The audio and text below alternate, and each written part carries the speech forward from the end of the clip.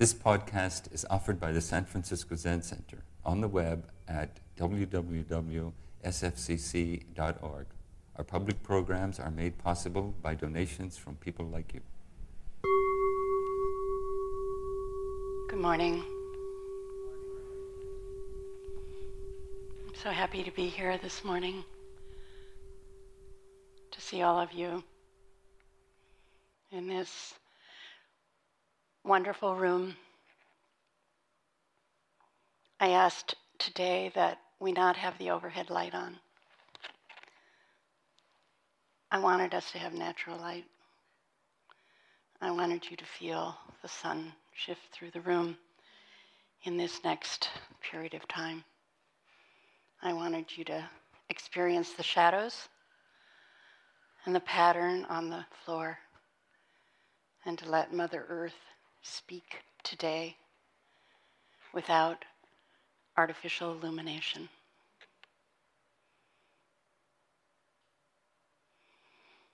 I need to start with some thank yous. Thank you for inviting me to speak. Thank you to my teachers, Ed Sadazan and Linda Ruth Cutts, who have guided me and taught me, who I've read with, who I've listened to, who I've written with, who I've traveled with. They're here in the room today as well. And I have a special shout out to the volunteers that have been working and are continuing to work in the library. And that's really why I'm here today. I'm here to speak for the books. I'm here to represent the library. I'm here to make their voices heard as they quietly and peacefully enter into a box that's being put away for an entire year. Some of the volunteers are here in the room. You know who you are. And some of you are coming this afternoon. Without that effort, that huge effort, like over 20 people signed up to come to the library to help move these books. I think that's so incredible. It's just a great example of work practice. So thank you. So why do I say I'm speaking for the library? I'm speaking for the books. Something really weird happened yesterday. The first group of people that were in the library, we walked in the library, all the books were on the shelves, sitting where they live. And we had a 3-hour period of working. And when we came back at the break, I asked them to just be quiet for a minute in the room and see if they noticed, had anything changed in the room? And something had. It was more quiet. It was noticeable. It was almost as though the voices of the books, their conversations with each other, or the way they speak, had been modified. And I'm assuming as the day continues today, and perhaps tomorrow, with a bit of sadness, I will say that room will be silent. It will be empty. It will not have any books sitting on the shelves for an entire year. Kind of gives me the chills. And yet, with these volunteers and with this huge effort this weekend, we're able to take good care of them.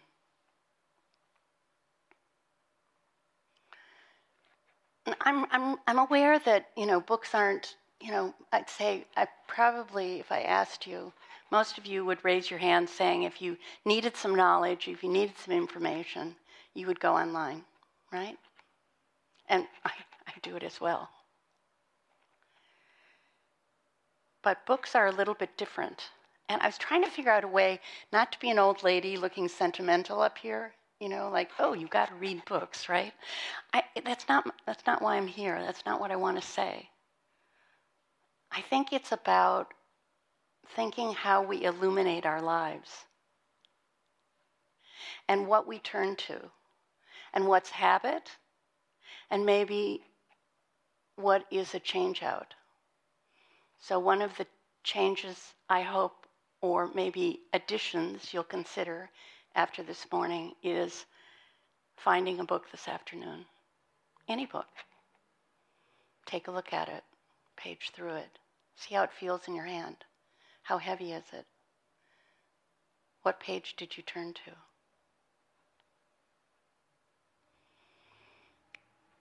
In advertising for volunteers, the word rescue was used, and Brent and I went round and round about that. Like, what are we rescuing them from? Like, what's happening here? I'm not sure that we're rescuing them, but I do think that we're caring for them. And we want to make sure they survive. I brought 3 books with me today. One is this morning I pulled it out of my library. It's the oldest book that I have. I had it as a child, and it's dated, are you ready for this? 1942. Another book is Dogen, which is Dogen's always right by my side. And the other book is my most recent book on Dogen. So I'm going to dip into those today as well.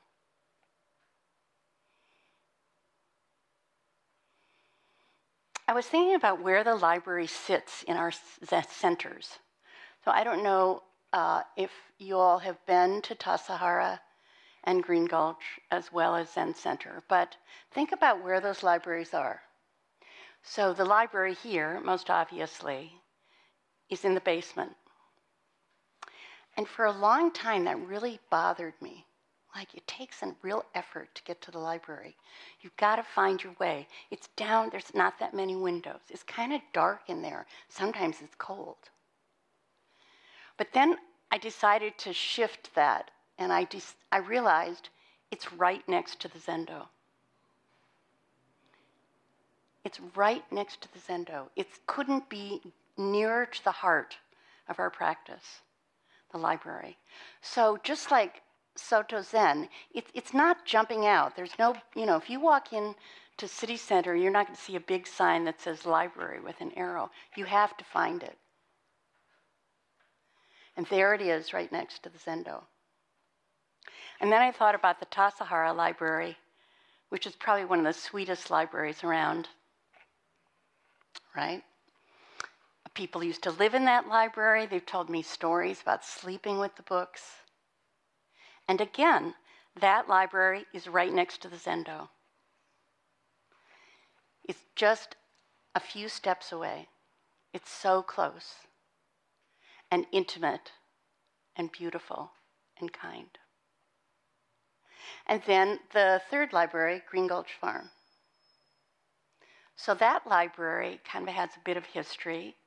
It used to be in a room upstairs with a fireplace.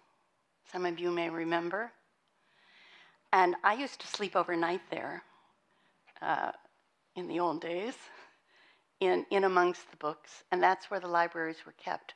But they started to degrade because of the weather in the room. So when there was a renovation, they were moved to the basement.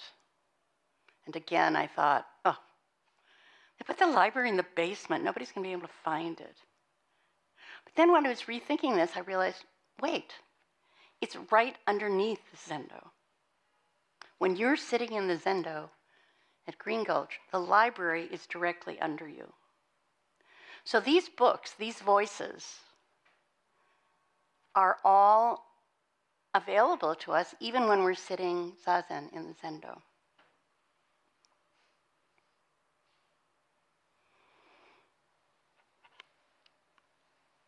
Roger, remember that clock?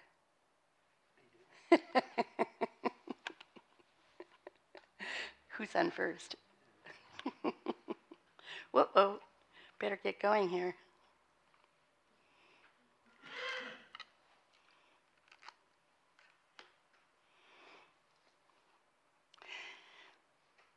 So I kind of divided this talk up into some arenas. I wanted to talk about reading versus hearing, and I wanted to talk about my relationship to words, and then I want to talk a little bit about practice and study and their relationship. Last week, I had a conversation with somebody who said, I never read Dogen. Like, don't even bring Dogen near me. I don't want to have anything to do with Dogen. And then kind of inside, I was thinking, well, you know, every time you listen to a Suzuki Roshi lecture, he's talking about Dogen. So there are lots and lots of ways that we read or we hear the Dharma.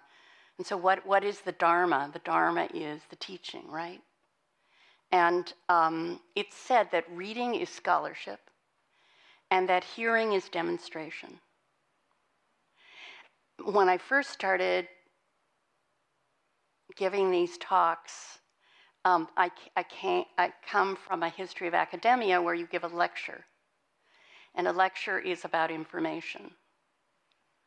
But Dharma talks are about demonstration. Like kind of what's coming out of my mouth, I'm not sure how important it is. But the idea of kind of taking up a teaching and demonstrating it to those people that you're sharing it with. Reading is more contemplative. You can digest it, you can apply it. And when you hold a book, when you read something, you have a chance to ponder, to pause,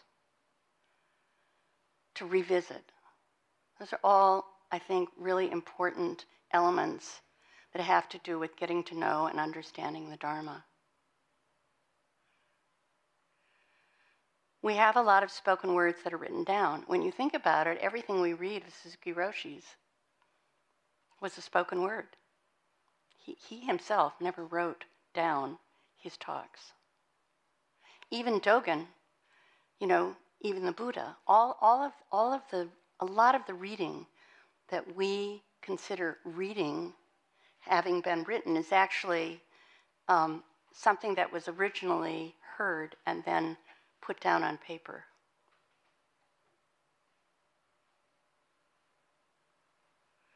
So Dharma reading is different from all the other reading. And if you've picked up a sutra, you probably are familiar with this. So some of the things that Dharma reading it's not information, it's not data, it doesn't explain, and it's best done with discussion. It's really helpful when you're reading the Dharma to share it with someone else or a group so that you can begin to understand it.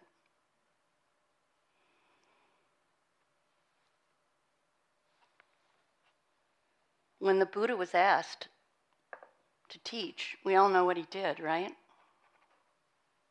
Just stood up and he stepped off the dais. He was silent.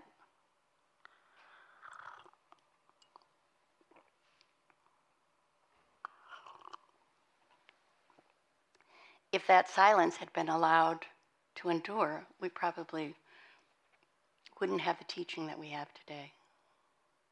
So thank you for all those people who've listened to these words and have written them down over the years.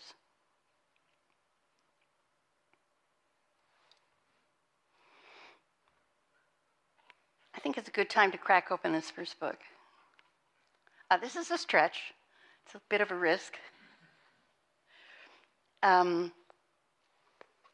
It's called Twig. So some of you may know I was born and raised in Montana. I learned how to ride a horse before I learned how to walk. That was my world. And I've kept this book my whole life. And I got up early this morning and decided to read some of it. And I was thinking, I wonder if there's Dharma in here. And I found what I think is potentially, I'll suggest an example.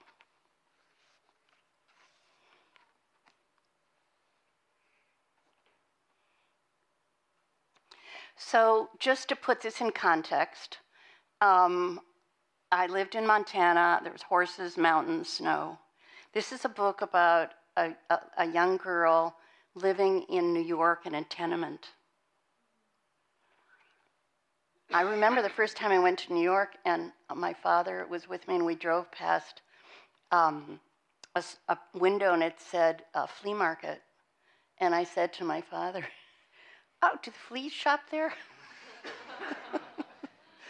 So I grew up kind of in a somewhat sheltered space. So here's what I want to read to you. Down in the backyard, no grass grew, but a dandelion stood there all by itself. It had long leaves that were bent over like the branches of a tiny tree. And it had a tall stalk. At the top of its stalk was a little round bud, just a plain, ordinary little round bud. But inside of it was a beautiful flower. Someday, maybe today, the little bud would open and let the flower show. Twig could see the dandelion from where she stood. It looked very green, away down there against the bare brown ground.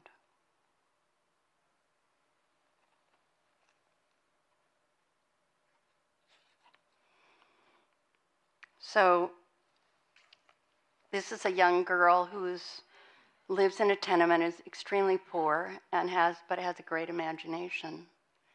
And I think that I don't need to tell you the story because it's not like a major breaker story, but she sees this dandelion and she has this idea about it, about what it will become. And it's not a weed, it's just a dandelion, that's it.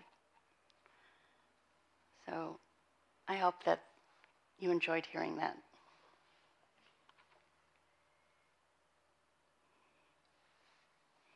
My own relationship to words has been both, when I was very little, I actually wrote books. And I always, because of where I lived, books were very important because there wasn't too much going on where I was growing up. The first time I heard what I will say the Dharma was in France. I used to be part of a Korean Zen center. And one day, one of the students came up and he said, "I heard about this teacher, Suzuki Roshi. I want you to listen to this audio tape." And he gave it to me, and I sat down, and I heard Suzuki Roshi's voice. I can remember it to this day. It grabbed my heart. I don't remember his words. I remember his voice. And that was the beginning, I think, of me making friends with the Dharma. Then when I began to practice here, I had a real aversion to reading. I'd see these study groups and I'd go, "Oh no, I'm just going to sit zazen. That's what I do." And that lasted for many, many years. I did not touch a book, a Buddhist book, for many, many years. That changed because of Dogen. Somebody introduced me to Dogen, or I passed by him, or somebody taught Dogen, and I went, "Wow, who's that?" And I do not understand this at all. So I joined a study group with Shinshu Roberts. Some of you were in that group. And we studied Dogen for years and years and years. We studied so much that then I decided I needed to read more, and I kept adding books and reading more and meeting readers and meeting writers. And so I actually put that together and went back to graduate school to study Buddhist scholarship and really immerse myself in everything that was available.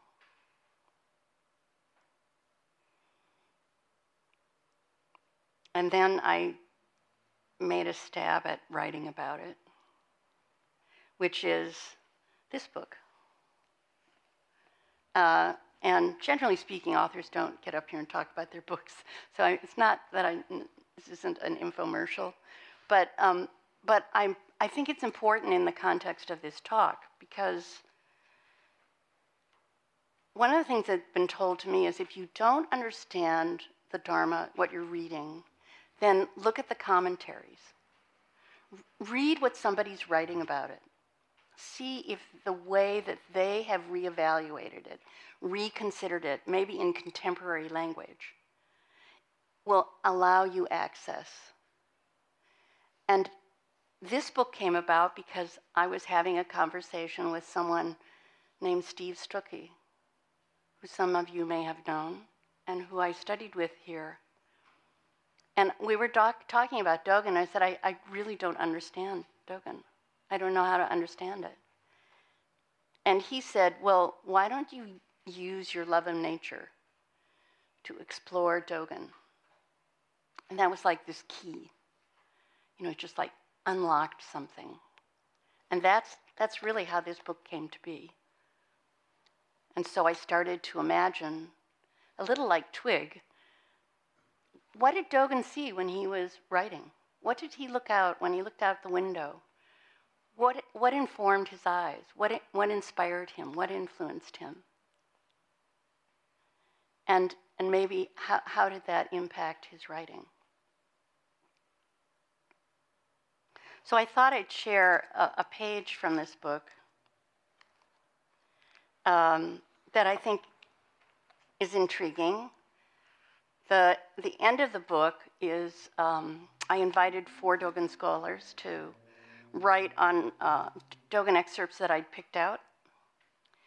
And this one has a commentary by Michael Wenger, who's an incredibly gifted and amazing scholar and practitioner. So the excerpt is from the Shobogenzo, and it goes like this. So this is the Dharma, say, that you would read in the Shobogenzo. Once you have clarity, do not neglect a single day.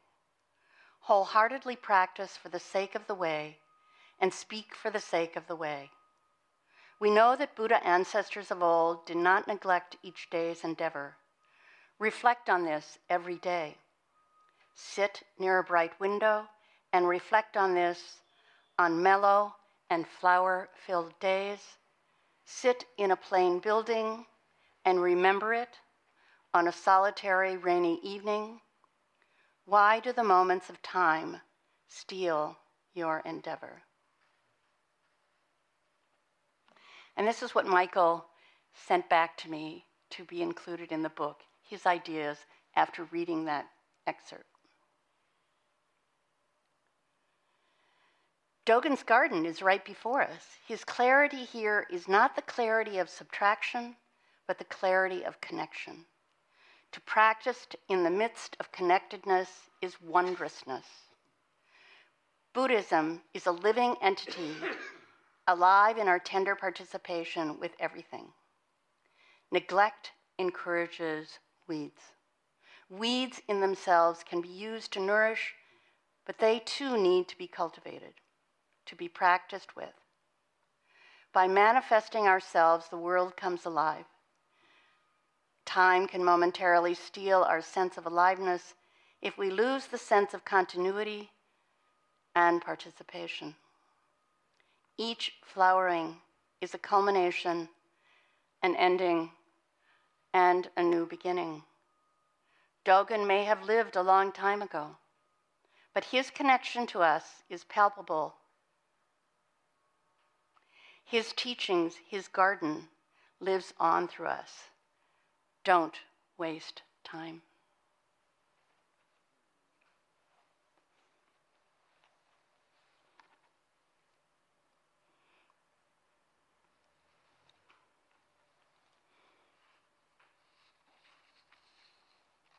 I need to make a choice.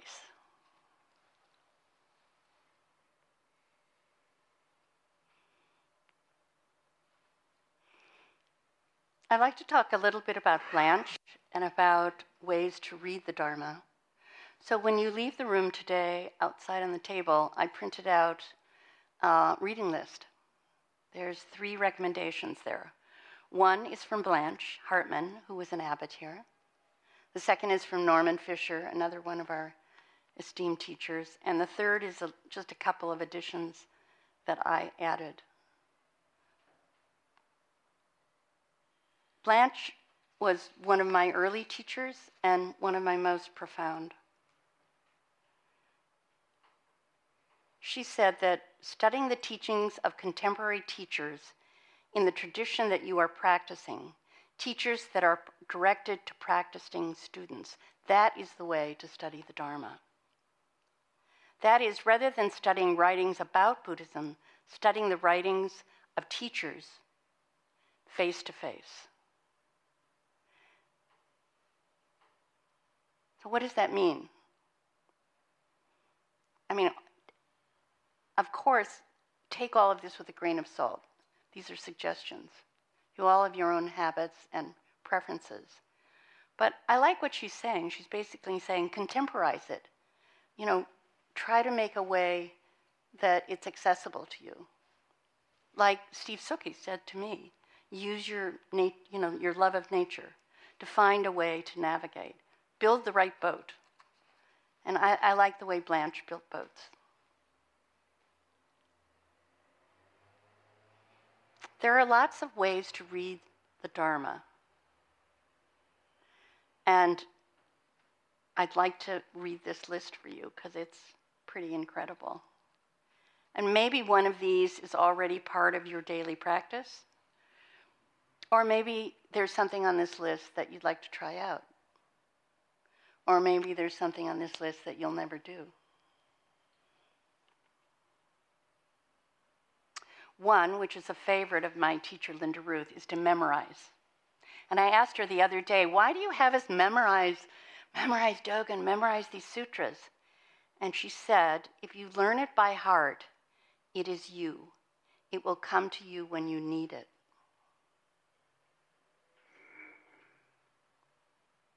Another way is to read the sutras. Challenging.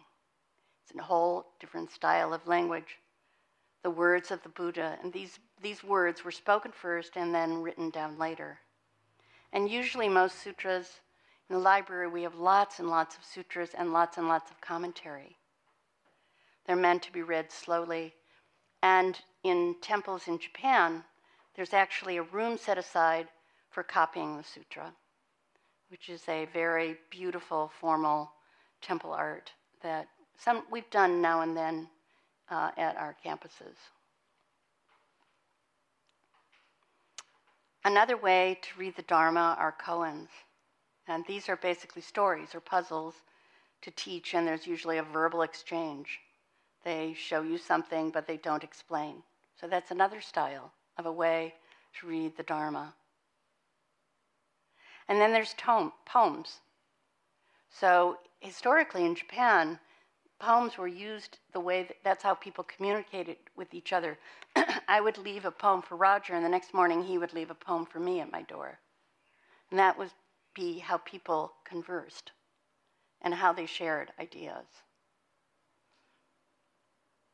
And then there are tales, like the Jataka tales. These are stories written long after the Buddha died, and they use these stories in a way to teach. And then there's scholars and teachers like Dogen, where there's a combination of philosophy and Dharma. So I'll just read a quick little Dogen here that I think is a beautiful addition to the day.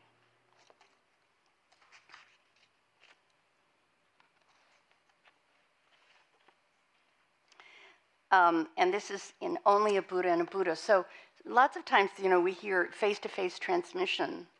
And I think, in an ideal world, that's when you're actually looking at someone. There's two people, or at least two people facing each other. But I'd like to think that you can do that with a book as well. That's a kind of face-to-face transmission. So in his section on only a Buddha and a Buddha, this is how he ends that fascicle. And this is the, I should tell you. Yeah. So he's talking about traces. There's a lot, we do talk a lot about, like, birds in the sky, fish in the water, and like where have they been, where are they going, how do you know they were there, leave no trace. We talk about trace a lot, and what that represents in our lives, and especially in community. You may wonder why you do not know. The reason is that while Buddhas see these traces with Buddha's eye, those who are not Buddhas do not have a Buddha's eye, and just notice the Buddha's attributes. All who do not know should search out the trace of the Buddha's path. If you find footprints, you should investigate whether they are the Buddha's. On being investigated, the Buddha's trace is known, and whether it is long or short, shallow or deep, it is also known. To illuminate your trace is accomplished by studying the Buddha's trace. Accomplishing this is Buddha Dharma.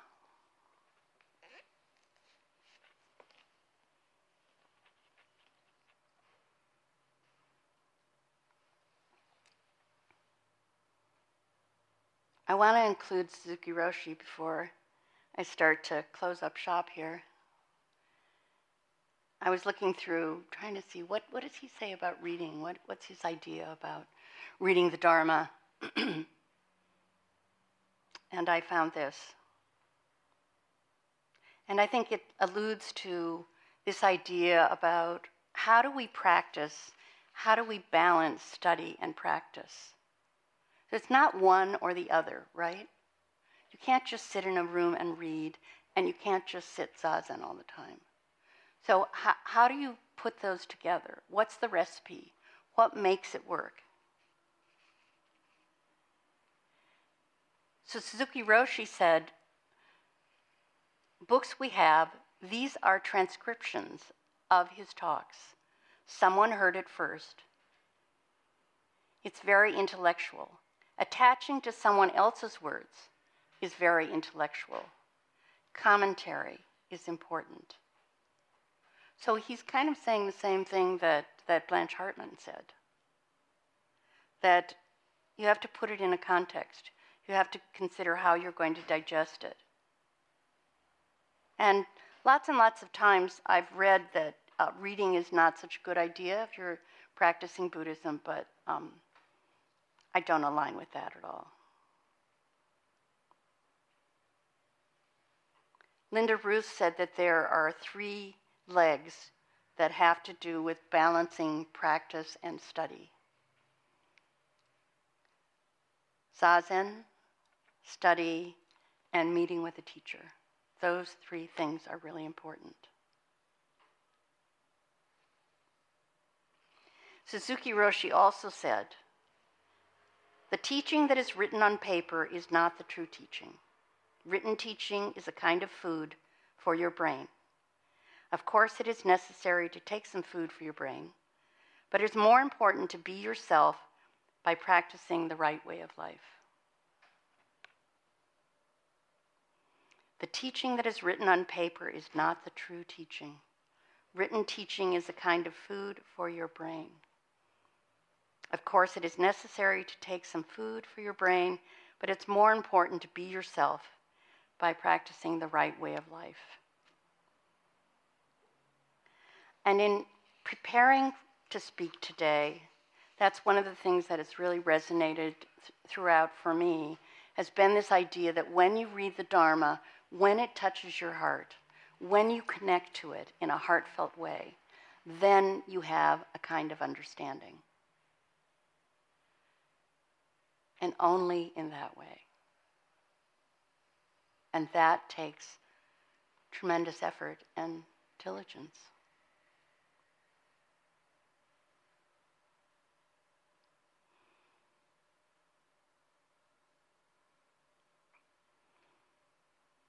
I'm going to pick Kafka, choose to close with, rather than a poem by Hirschfeld, because it's a little bit aggressive, but I like it.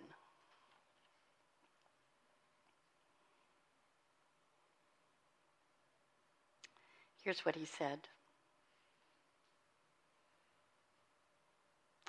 Great writing can entertain, enlighten, and even empower.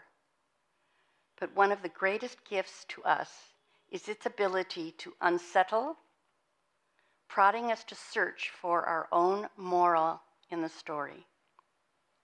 A book must be an axe for the frozen sea inside us.